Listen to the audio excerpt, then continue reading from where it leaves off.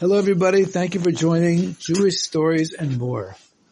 Today's story actually happened to me. It was this last Shabbos, and it was a 3-second conversation which I had with my good friend who used to be my student in my 6th grade class that I was teaching, but now he has become a teacher in the yeshiva, and he's very, very learned and is very, very wise.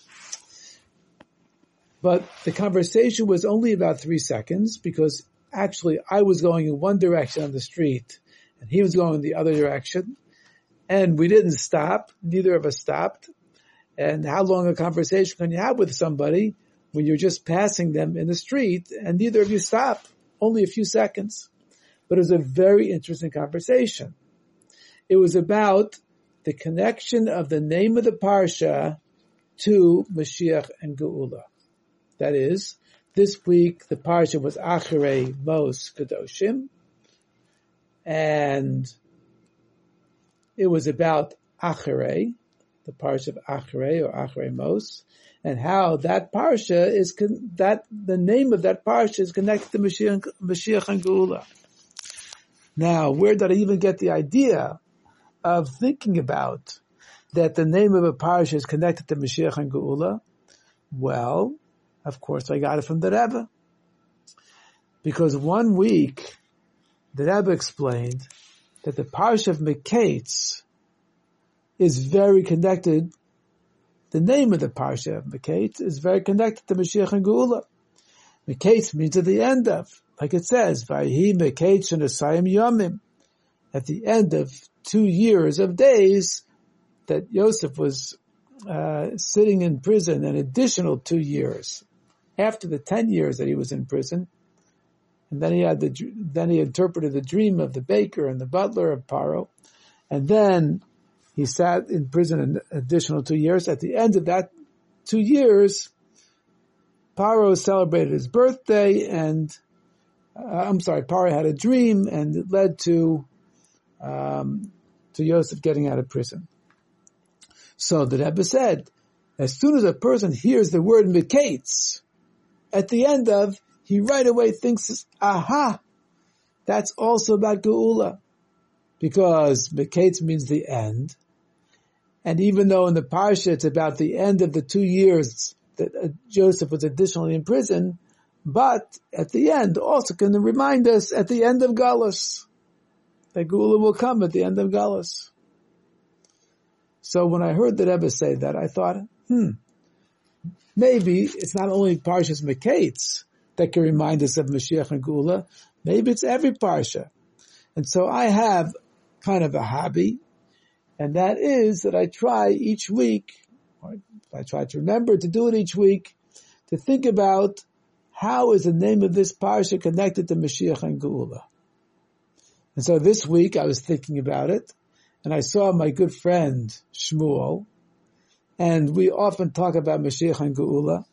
And so I said, Parshas Acharei. Aha.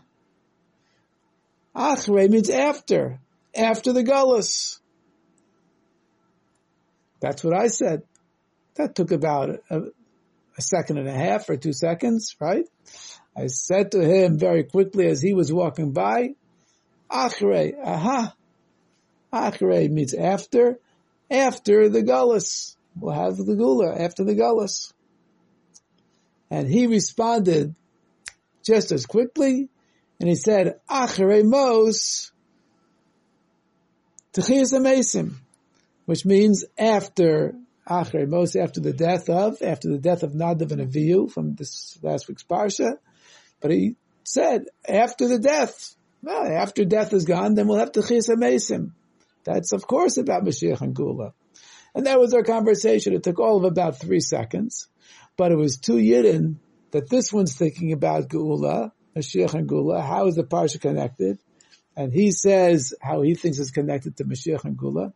And his friend answers, actually even a better answer, I think, that my friend said, about how the Parsha is connected to Moshiach and Geula even in a deeper way, because When we say after the Galus, that could be the only very, very beginning of the Geula.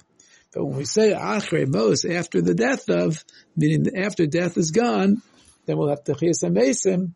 That, of course, is a much deeper part. That's the final accomplishment of the Geula.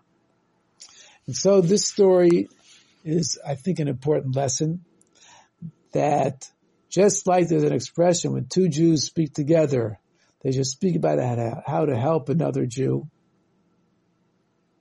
So too, we could say that when two Jews speak together, it's perhaps also a good idea to speak about Moshiach and Geula, because as a matter of fact, when we learn about Moshiach and Geula, that is actually the quickest or the most direct path, as the Rebbe puts it, the most direct path to bring the Geula.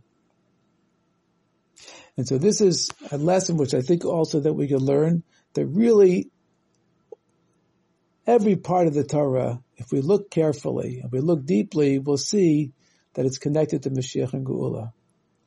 And of course it's so, because